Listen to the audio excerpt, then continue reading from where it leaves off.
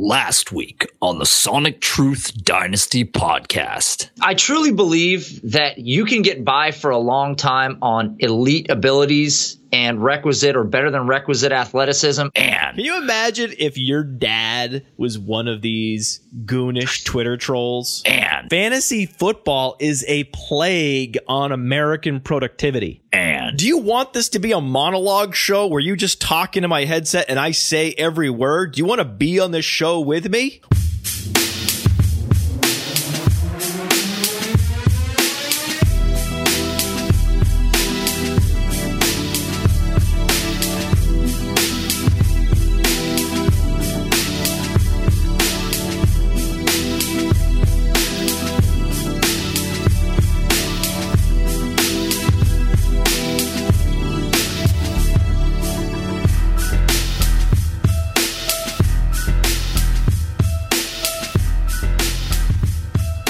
What's up, everybody? Welcome to the Field Goals Sonic Truth Dynasty podcast. I'm your host, Nate Liss. You can find me on Twitter at an outraged Jew and give me a thumbs up, but you can't see him. Matt Kelley, you can find him on Twitter at fantasy_mansion. What's up, Matt? I'm giving you the thumbs up to do the Told You So radio segment. Do you enjoy Told You So radio, Nate? I love Told You So radio, but from talking to you off air, I feel like you love it even more than I do. I used to hate it. One of my perpetual laments was Told You So radio. I criticize radio hosts, podcast hosts for being self-indulgent and droning on with look at me commentary. And then something started happening. I started to be right about some things.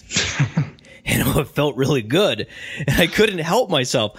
I'm sitting in front of this microphone and I'm swelling with pride, and I just have to let you know how proud I am of me. It was definitely an I told you so. And the reason we're saying this, we're actually recording a little earlier than normal. But the advantage of recording today on Friday is that Le'Veon Bell was just suspended 4 games for missing a drug test. Is that correct? He skipped it. So he skipped his drug test. So like we said a couple of weeks ago on the Sonic Truth episode, Le'Veon Bell, where there is smoke, there is fire. We warned people about his previous transgressions and the off the field stuff and the tweets and all these things to be worried about. And there was a tweet that came out from a Pittsburgh Steelers beat reporter who had mentioned that there was a failed drug test or a skipped drug test or something, and it sort of died down. And sure enough, here it is resurfacing, and Lev Bell is suspended yet again. We were the only ones telling you, avoid Le'Veon Bell in Dynasty. It's actually Le'Veon. We've been going back and forth. Is it Le'Veon? Is it Le'Veon? The listeners had the last laugh when it came to our pronunciation of Le'Veon Bell. It's actually Lay, not Le. I'm going to type it phonetically up here. I'm going to type the word lay, then V, then on, and I will never mess it up again. I was sent taped broadcasts from Michigan State to prove that it's Le'Veon, not Le'Veon. So that's the anti-Told You So radio. This is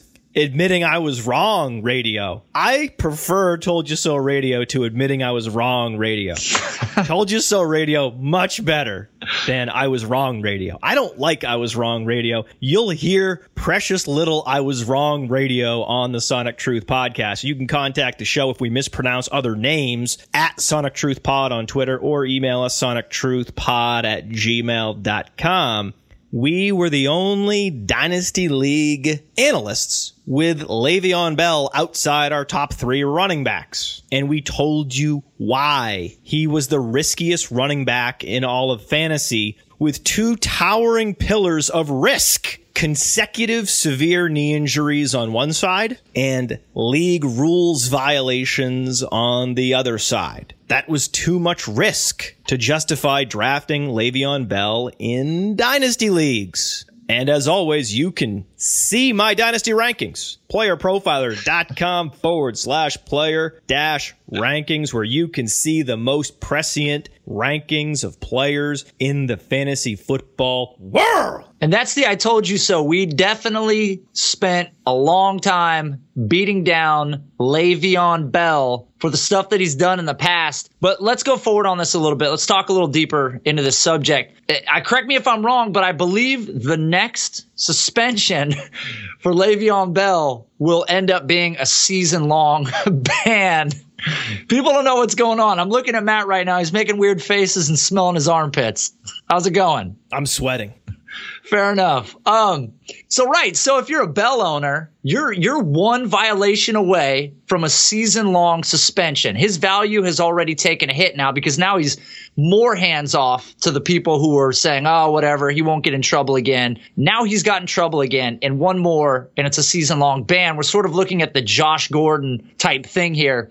But I think what this really means with the Le'Veon Bell suspension is that Antonio Brown could potentially have an even better season than he had last year, which is crazy to even think. And Sammie Coates, without Martavis Bryant, has an enormous opportunity entering 2016.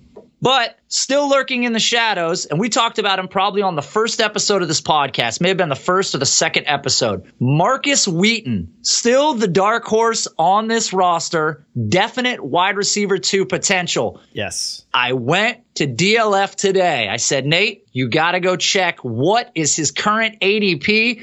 It was a hot topic on the last episode. Matt almost fell out of his seat talking about Larry Fitzgerald and Vincent Jackson. Oh, no. This will be worse than those. Matt, if you had to guess what his July ADP is overall, what would you guess Markus Wheaton's ADP is? 125, 10th round. Very close. 118. He's going as the wide receiver 58. That makes sense. Dynasty owners do a very bad job of calculating near-term opportunity and situation. So often, fantasy analysts look at a player in a vacuum, judge him based on their perception of his intrinsic qualities, and move on. Markus Wheaton is actually athletic, and he was an above-average college producer. 126.1 94th percentile SparkX score, and a 36.0% college dominator rating. His best comparable player on playerprofiler.com is a very fair Greg Jennings comp. And now Markus Wheaton is going to dominate the targets close to the line of scrimmage with Le'Veon Bell missing 4 games. But there's additional risk that Le'Veon Bell will be suspended for the full season because he has to continue to take tests and pass tests leading up to week 5. The risk factors with Le'Veon Bell are now in an unsustainable place. Le'Veon Bell has lost his innocence with dynasty leaguers just like Josh Gordon. This happens. This happens too late. Too often. We instill so much hope in these players with off-the-field problems. And so often, the inevitable happens. Someone who's addicted to drugs and alcohol continues to be addicted to drugs and alcohol. Or someone that's not interested in football displays behavior of someone who is disenchanted by the sport of football. And all we do is sit here in front of a microphone and state the obvious, that Le'Veon Bell is many times more risky than Todd Gurley and David Johnson and even Mark Ingram. But his owners had to lose their innocence. I lost my innocence with Josh Gordon. I was a Josh Gordon owner when he was suspended for a full year. That's one of the reasons why I have been strident on this show about avoiding players from Martavis Bryant to Le'Veon Bell, because I've read this story before. I know how it ends! I've read the story! I've already read it! This is not a surprise! We know how this ends! This isn't a new book! This wasn't just released. And speaking of lost innocence, I have to tell you, yesterday, I want to tell you about something that happened to me yesterday. I was at a deli with my daughter, waiting for our sandwiches to be made. We set up our table with our drinks and chips. Went back to the counter, waiting for the sandwiches to be ready. Grabbed the sandwiches, went back to the table. A bag of chips was missing from the table. My daughter said, "Dad, where's my chips?" And I said, "I don't know, Vivian. I don't know where your chips are. That's weird." They vanished. And at that moment, like in slow motion, I turned my head to the left, and there were two older women sitting down for lunch, probably in their mid-60s. And one of them had my daughter's bag of chips. And I was enraged. Rage. My entire face was pulsating. Every blood vessel was on the verge of exploding. But I took a breath. I gathered myself. I calmly walked over. I said, "Were those chips on this table?" And the woman immediately started stammering. Well, I thought they were my friend's chips, so I brought them. And my mouth was agape. I wasn't going to argue with her and utter the obvious follow-up. Well, then why are you about to open them if they're your friend's chips? I just reached over, snatched them out of her hand, turned around, placed them next to my daughter, sat down, and started eating. And pretended like that event didn't happen. And immediately started talking to my daughter about the beach. We were heading to the beach. We were going to have a fun afternoon. And 5 minutes later, after we'd already talked about multiple topics, my daughter looks up quizzically and says, "Why did that woman take my chips?" And her expression was so confused and bewildered, Nate. And at that moment, I realized, you've never seen this side of humanity. You've never seen someone callously take something away from someone else. Sure, I'm sure in your class, one of your classmates took your marker and started using it, and the teacher told the classmate to give it back to you. That happens all the time. But this kind of outright theft, she'd never experienced it. And having never experienced it, she was not soaked in rage like I was. She was simply confused. What is this strange behavior? Why would someone take my chips? And at that point, I became even more enraged because I realized, my God, these old women have taken my daughter's innocence. This is when it starts. This is how it starts to get chipped away. This is how individuals become disillusioned. Wow. This is why people are paranoid. This, right here, this moment. Get your own damn bag of chips, you bag.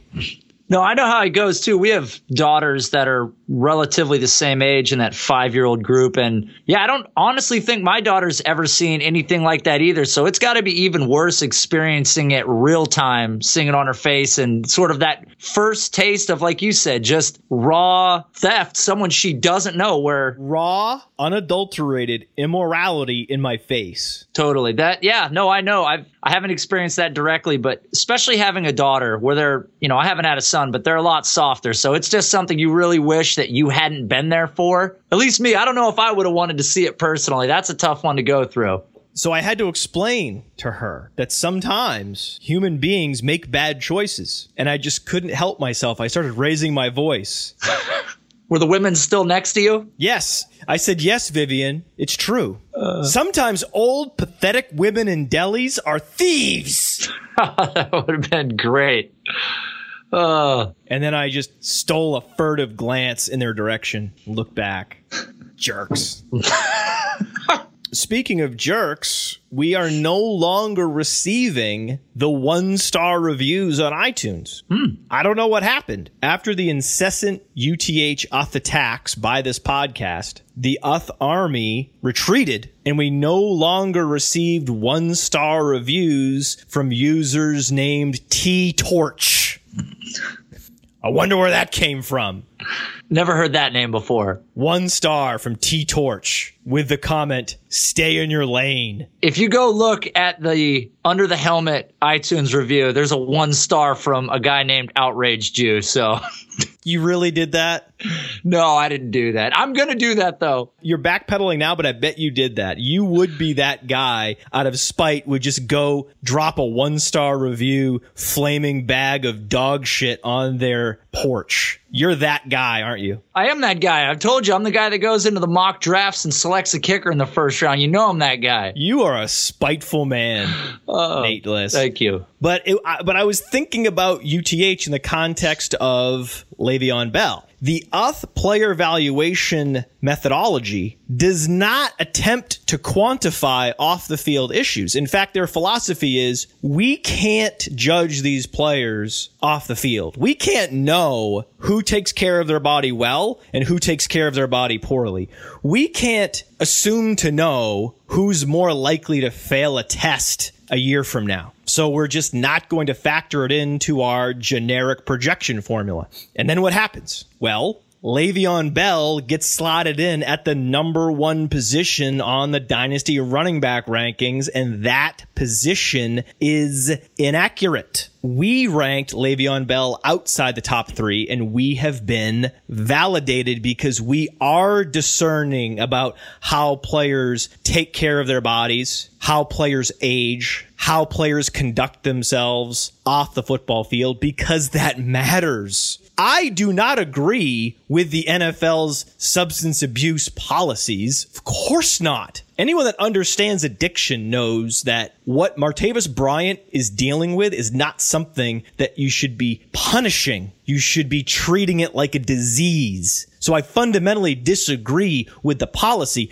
but the policy is the policy. The NFL sets the rules of the road. We have to drive on it. And if we are driving on a road with these rules, then we cannot in good conscience rank Le'Veon Bell in the number 1 position on our running back rankings. The one thing I want to add about that, when you look at the people and the situations that they're in and trying to make it better for them, it's like when the NFL said that Josh Gordon couldn't come around the facility in his downtime. What good is it to keep this player away from the team? You know, better to have him around the practice field, around the players, around the playbook. You know, it's opportunity to get into more trouble. But Le'Veon Bell is just a total screw up. So back to you, Matt. And that's the kind of analysis that Doug Veach used to bring to the broadcast. Doug Veach was an integral component to the show because he would bring in real life analysis, a rational understanding about how players play the game and how they behave off the field and how that impacts their dynasty value. Doug Veach was a critical part of that show because he brought balance. He was the one that stepped out of the generic projection formula, and he would give you the real talk when you needed it in situations like this with Le'Veon Bell. And now is without Doug Veach. Now they have T-Torch and a bunch of other guys.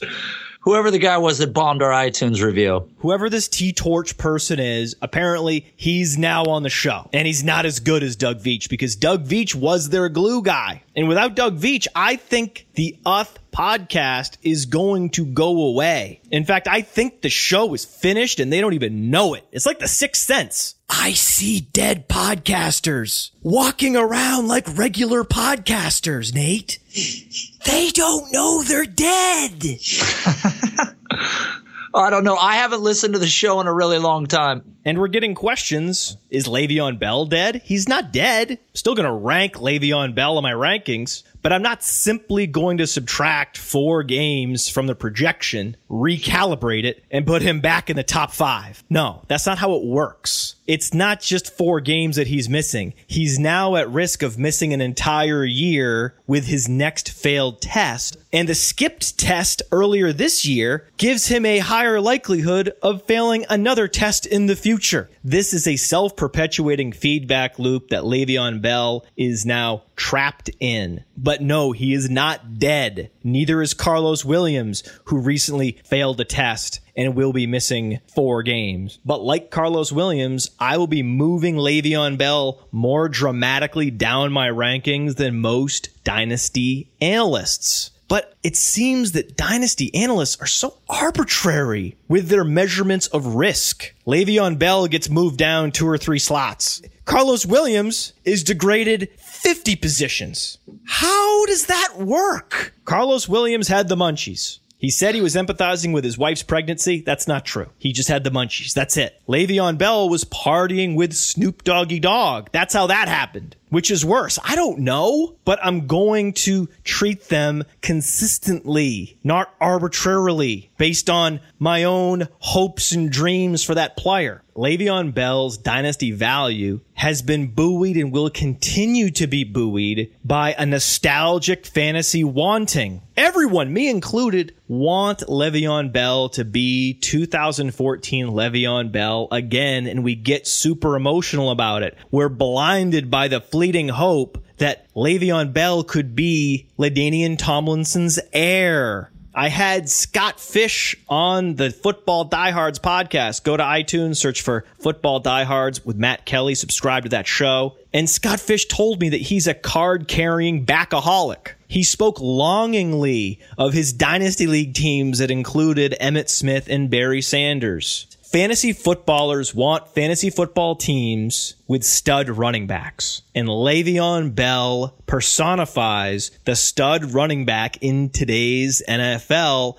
And that leads to this fantasy wanting that arbitrarily bolsters Le'Veon Bell's dynasty stock. So if you own him, you can still sell him at a reasonable price, and you should be selling him because his risk factors have only been amplified. But you shouldn't sell Karlos Williams because Karlos Williams' dynasty value evaporated the moment his suspension was announced. Le'Veon Bell's value is still strong. I like Karlos Williams, and I'm targeting him because in a small sample size last season, he was the most productive running back in the NFL. He vultured every touchdown from LeSean McCoy because they would dump it off to Karlos Williams or hand it off to him on the 18-yard line, and he would bowl over a defender and sprint away from another for a touchdown. Karlos Williams has an upper 90th percentile speed score and soft hands. He's the type of running back I am always targeting. The big, fast player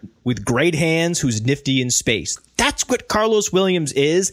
That's what you see on his profile on playerprofiler.com, and that's the play he demonstrated last year with the Buffalo Bills. But what is going on in Buffalo? Right after Karlos Williams' suspension was announced, soon after, it was announced that Jonathan Williams was arrested for drunk driving. After LeSean McCoy was arrested for assaulting an off-duty police officer. Buffalo is the Sodom and Gomorrah of the NFL.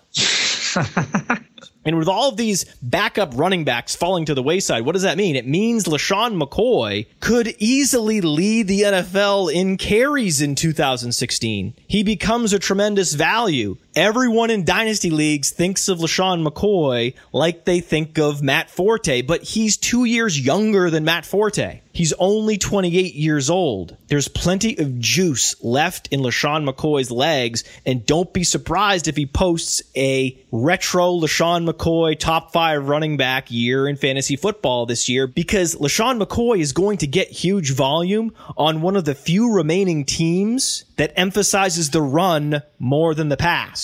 And he benefits from the Alfred Morris corollary. Running backs are more efficient when they're tethered to running quarterbacks who can keep linebackers occupied. LeSean McCoy is in the ideal fantasy workhorse situation in Buffalo this season, and he is a buy in all formats. And if you can't get your hands on LeSean McCoy, and you can't buy Karlos Williams for 5 cents on the dollar, then you should be targeting Jonathan Williams. Because Jonathan Williams is similar to Karlos Williams in that he too is big and nifty. But unlike Karlos Williams, Jonathan Williams isn't that great in the pass game, but he's actually more agile and a better between the tackles runner than Karlos Williams.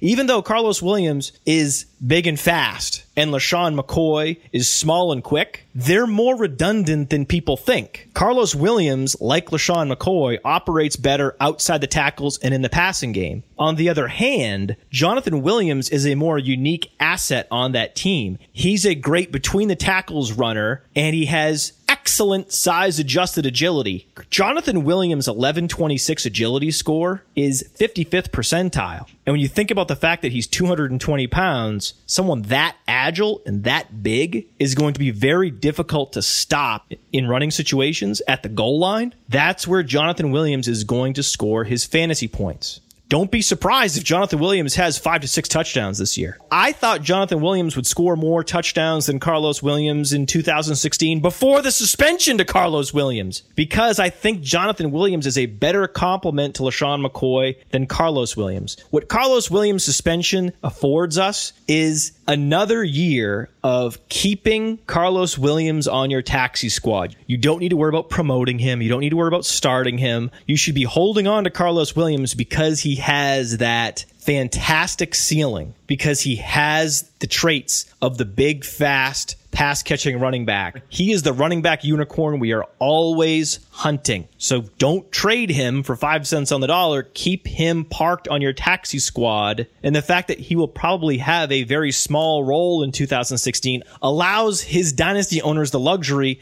of just forgetting he exists. Don't worry about him. Keep him parked there and seek out running backs elsewhere. The other running back that you could potentially seek out on Buffalo is Mike Gillislee. I picked up Mike Gillislee. Mike Gillislee is officially the fastest running back on the Buffalo Bills roster who's not suspended. He runs a 4.55, 58th percentile. His burst score, his agility score, they're all under the 25th percentile. His 6th percentile SparkX score on playerprofiler.com is Devontae Freeman low. But he was a mega producer at Florida. The idea that a running back could produce a 30% plus dominator rating in the SEC, that's noteworthy. I know his yards per carry were well below average. I know he has a late breakout age. There's not a lot to like on the Mike Gillislee profile, but he has opportunity in Buffalo if something happens to LeSean McCoy. He's only 25 years old, and he's a fast player who has a history of productivity, and he also has passing game skills. So if LeSean McCoy goes down in week 1, what's going to happen?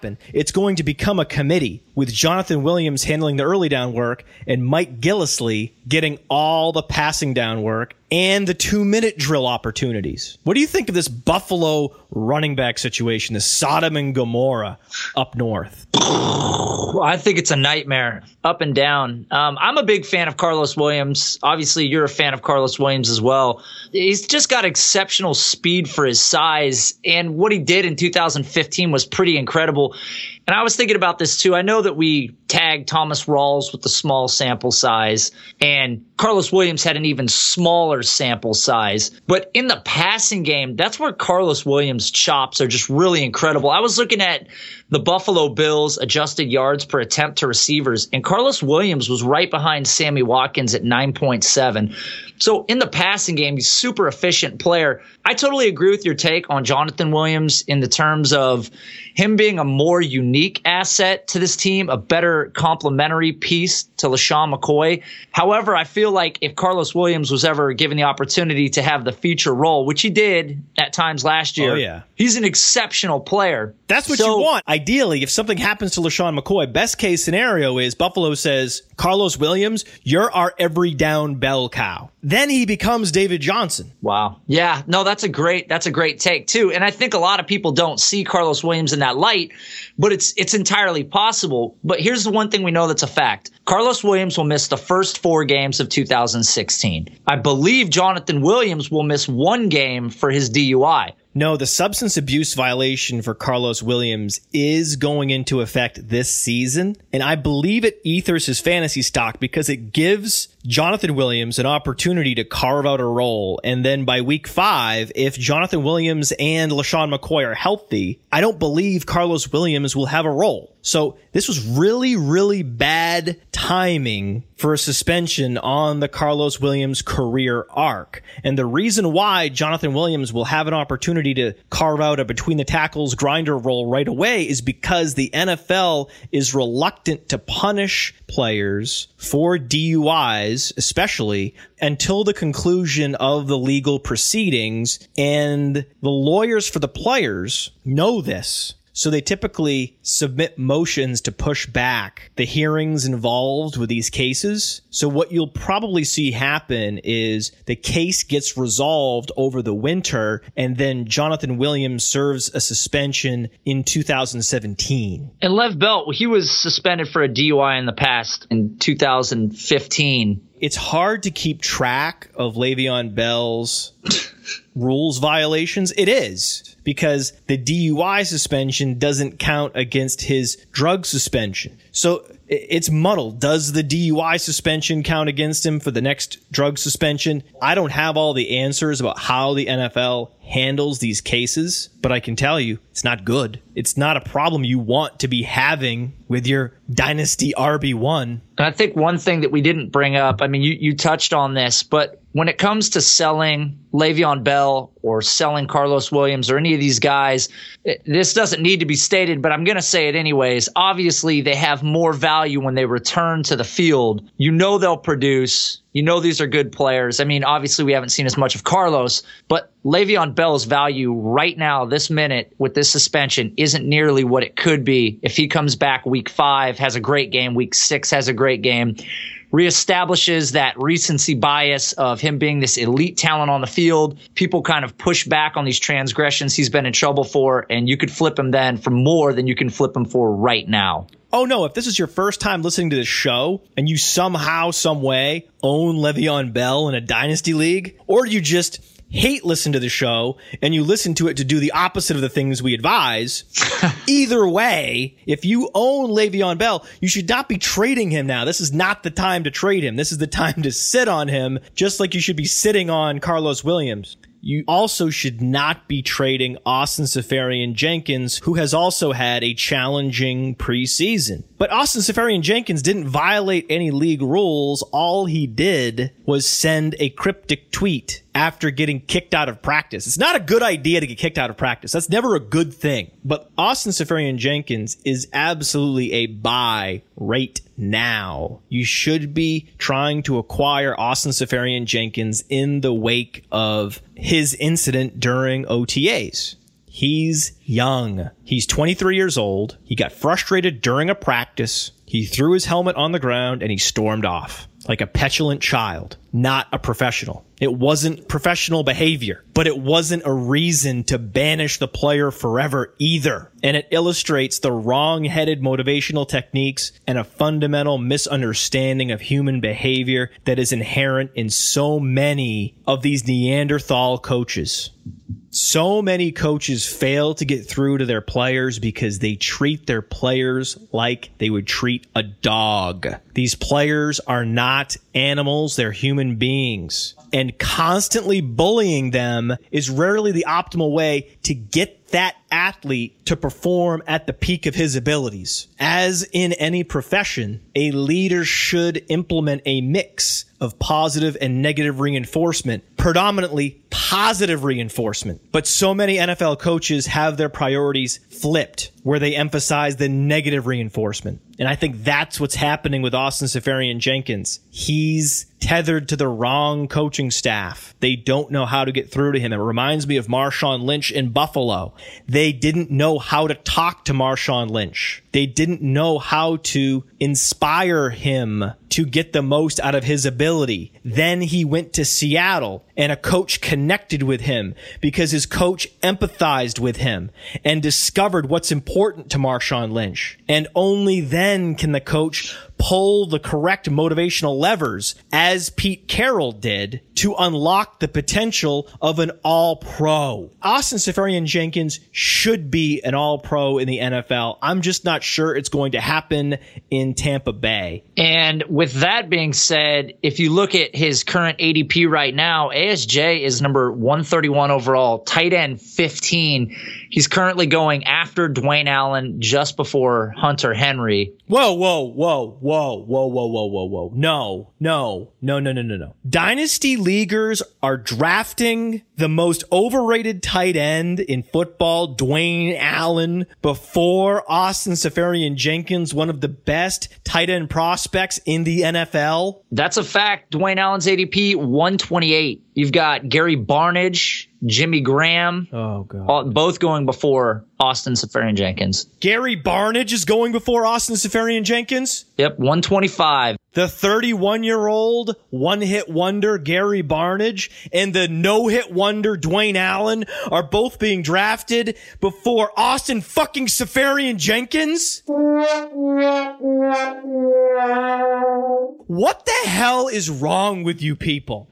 You perceive a player walking off the practice field as riskier than the running back with consecutive major knee injuries and multiple NFL rules violations on his resume. That's just perfect. Now, that's perfect. That is just so Dynasty League. That is just so Dynasty League. We cannot get through a show without me feeling embarrassed to be a part of this community. So many wrong-headed players swimming in bad analysis. Does it feel like ASJ's sort of perception right now in the Dynasty world is buy low? I don't hear much about him. I don't hear a lot of buzz. He almost feels like an add-in to some sorts of deals. And I agree with you. There's so much talent here. And what his ADP is and his overall rank, I feel like you could swap out a tight end that you're marginally impressed by and make a deal to get a guy like ASJ on your roster because his upside is so great. I recently received Austin Seferian-Jenkins as compensation for allowing someone to move up 3 spots in the draft. That's exactly what I'm talking about. What a devaluation. Go ahead and monumentally discount the best tight end prospect to enter the NFL since Tyler Eifert. Go ahead and do that. Go ahead. One of the best combinations of size, athleticism, and college production in the NFL today. Go ahead. Go ahead and mark that asset down and put him in the clearance bin. Go ahead, because I'll just buy all of them. I would also caution people when it comes to buying ASJ, since I am very, very confident that Vincent Jackson will get his 150 targets. I don't know what his target share will be this year. It could be limited. Right. So we got a buzzard email, Matt. Uh-oh. I don't know if this will calm you down or fire you up even more. Oh, no. This is in regards to something that was said last week on the show. And here's how it reads. You can contact the show on Twitter at Sonic Truth Pod. You can find us at our email at gmail.com. Here's how the buzzard letter goes. Wayne or Dwayne? Great topic last week. Here's a question for you, though, Matt. Rob Gronkowski, is he a Wayne or is he a Dwayne? Ooh. Do we have any Sonic Truth t-shirts? I guess I could hand make one. I could sketch one. This buzzard deserves a Sonic Truth t-shirt. That is the best question we've received in the history of the show. And it makes perfect sense that I'm the one that wrote it. I was going to ask for your home address to send you that t-shirt. Rob Gronkowski, is he a Wayne or is he a Dwayne? On the last show, we talked about how players age and how players take care of their bodies. You could be like Dwayne Bowe or you could be like Reggie Wayne. Play until you're 36 and be productive. Play until you're 29 and flame out. You decide. The wide receiver does get to decide that. They can decide to go to Larry Fitzgerald's wide receiver camps every offseason, or they can sit at the house and play video games. It's their decision. But if they're sitting at the house and playing video games all offseason, they won't be in the league at age 33. That's a Dwayne. And Rob Gronkowski is absolutely a Dwayne. Think about it objectively. What is Rob Gronkowski all about? Rob Gronkowski is all about having a good time. That's what Dwaynes are all about. Having a good time. And when it's convenient, I'll practice football if I can fit it in. I can't practice tomorrow. I have a party cruise scheduled with my brothers. But maybe when I get back. Oh, don't worry. I'm going to wake up in the morning at 6:30 and do crunches before I start drinking. In fact, I'll have a screwdriver while I'm doing push-ups.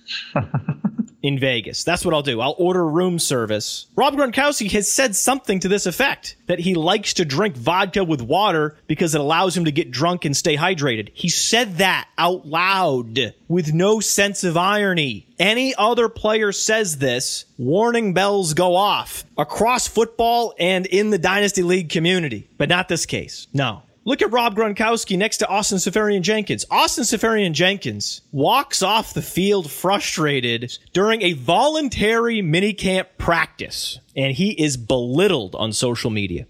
Rob Gronkowski posts a video on his own Instagram where where he's surrounded by strippers pouring bottles of vodka in his mouth while he's holding sparklers.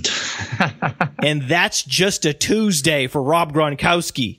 No one thinks anything of it. How has Rob Gronkowski carved out this space for himself? I can only imagine what Josh Gordon or Justin Blackmon or Austin Seferian-Jenkins are thinking when they're sitting at home watching Rob Gronkowski's antics. Because it's not going to last forever. It never does. We all know a Rob Gronkowski, the guy you go to Vegas with who's up at 6:30 eating breakfast as if he didn't drink a drop the night before.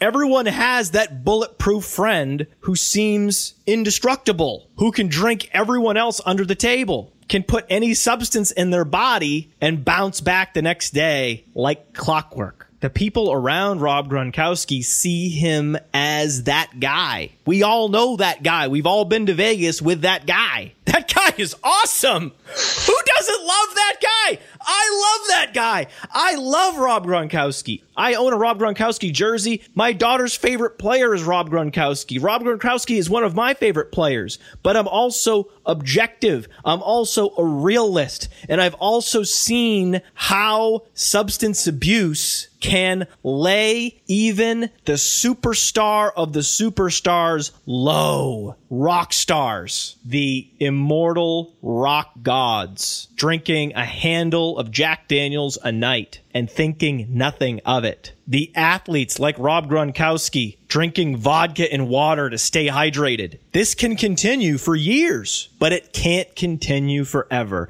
And nobody knows when the person will cross the Rubicon. Justin Blackmon crossed it at age 24. Keith Richards has crossed it multiple times and decided, I'm fine with it. I'm just going to keep crossing it. It's inevitable. What you're looking at with Rob Gronkowski is inevitability. No one with this lifestyle comes out on the other end unscathed.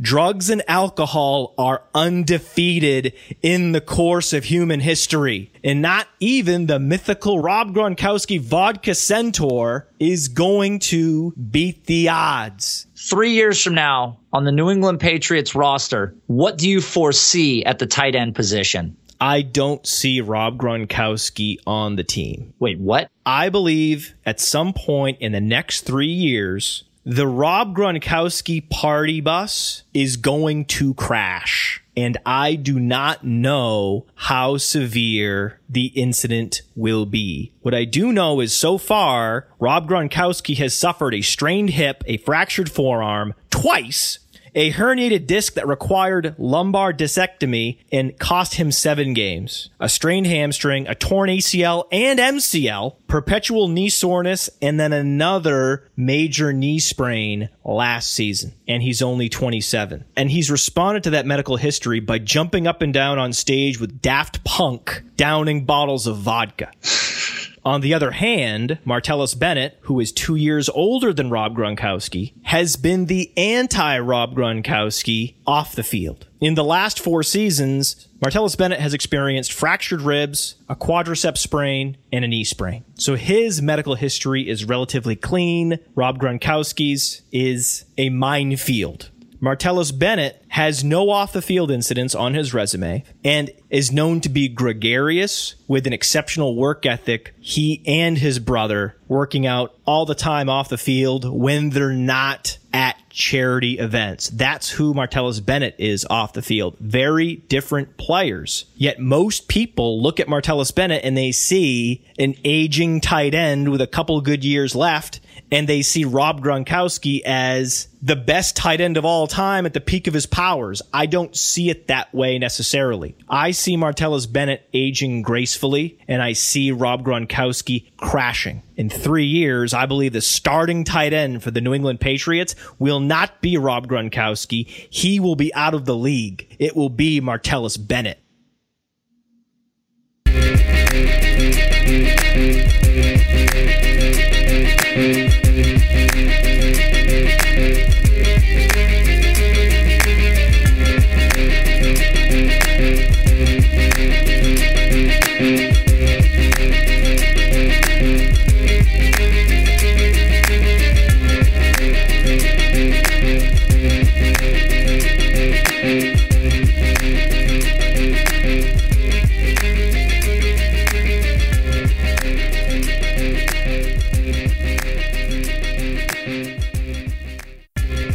in 3 years, I don't even know if I'll be alive.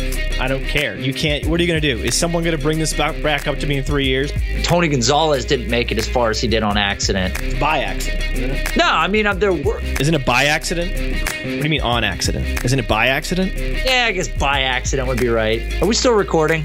So, motherfuckers, right. Continue to doubt me. We all know that guy. We've all been to Vegas with that guy. That guy is awesome. And Rob Gronkowski is absolutely a Dwayne. Right. Continue to doubt me. We cannot get through a show without me feeling embarrassed to be a part of this community. Buffalo is the Sodom and Gomorrah of the NFL. Karlos Williams had the munchies. He said he was empathizing with his wife's pregnancy. That's not true. He just had the munchies. That's it. Right. Continue to doubt me. You are a spiteful man, Nate Liss. Thank you. And one of them had my daughter's bag of chips. And I was enraged. My entire face was pulsating. I said, sorry, Vivian. Sometimes... Right. Continue to doubt me because I've read this story before. I know how it ends. I've read the story. I've already read it. This is not a surprise. We know how this ends. This isn't a new book. But when you see Rob Gronkowski downing 2 bottles of vodka covered in strippers, no one blinks an eye. If there's ever something that I'm willing to do twice, it's the Told You So show. Can you try to... I just did a big lip smack. Can you take out that lip smack? You would be that guy out of spite would just go drop a 1-star review flaming bag of dog shit on their porch. One-hit wonder Gary Barnage and the no-hit wonder Dwayne Allen are both being drafted before Austin fucking Seferian-Jenkins? Right. Continue to doubt me.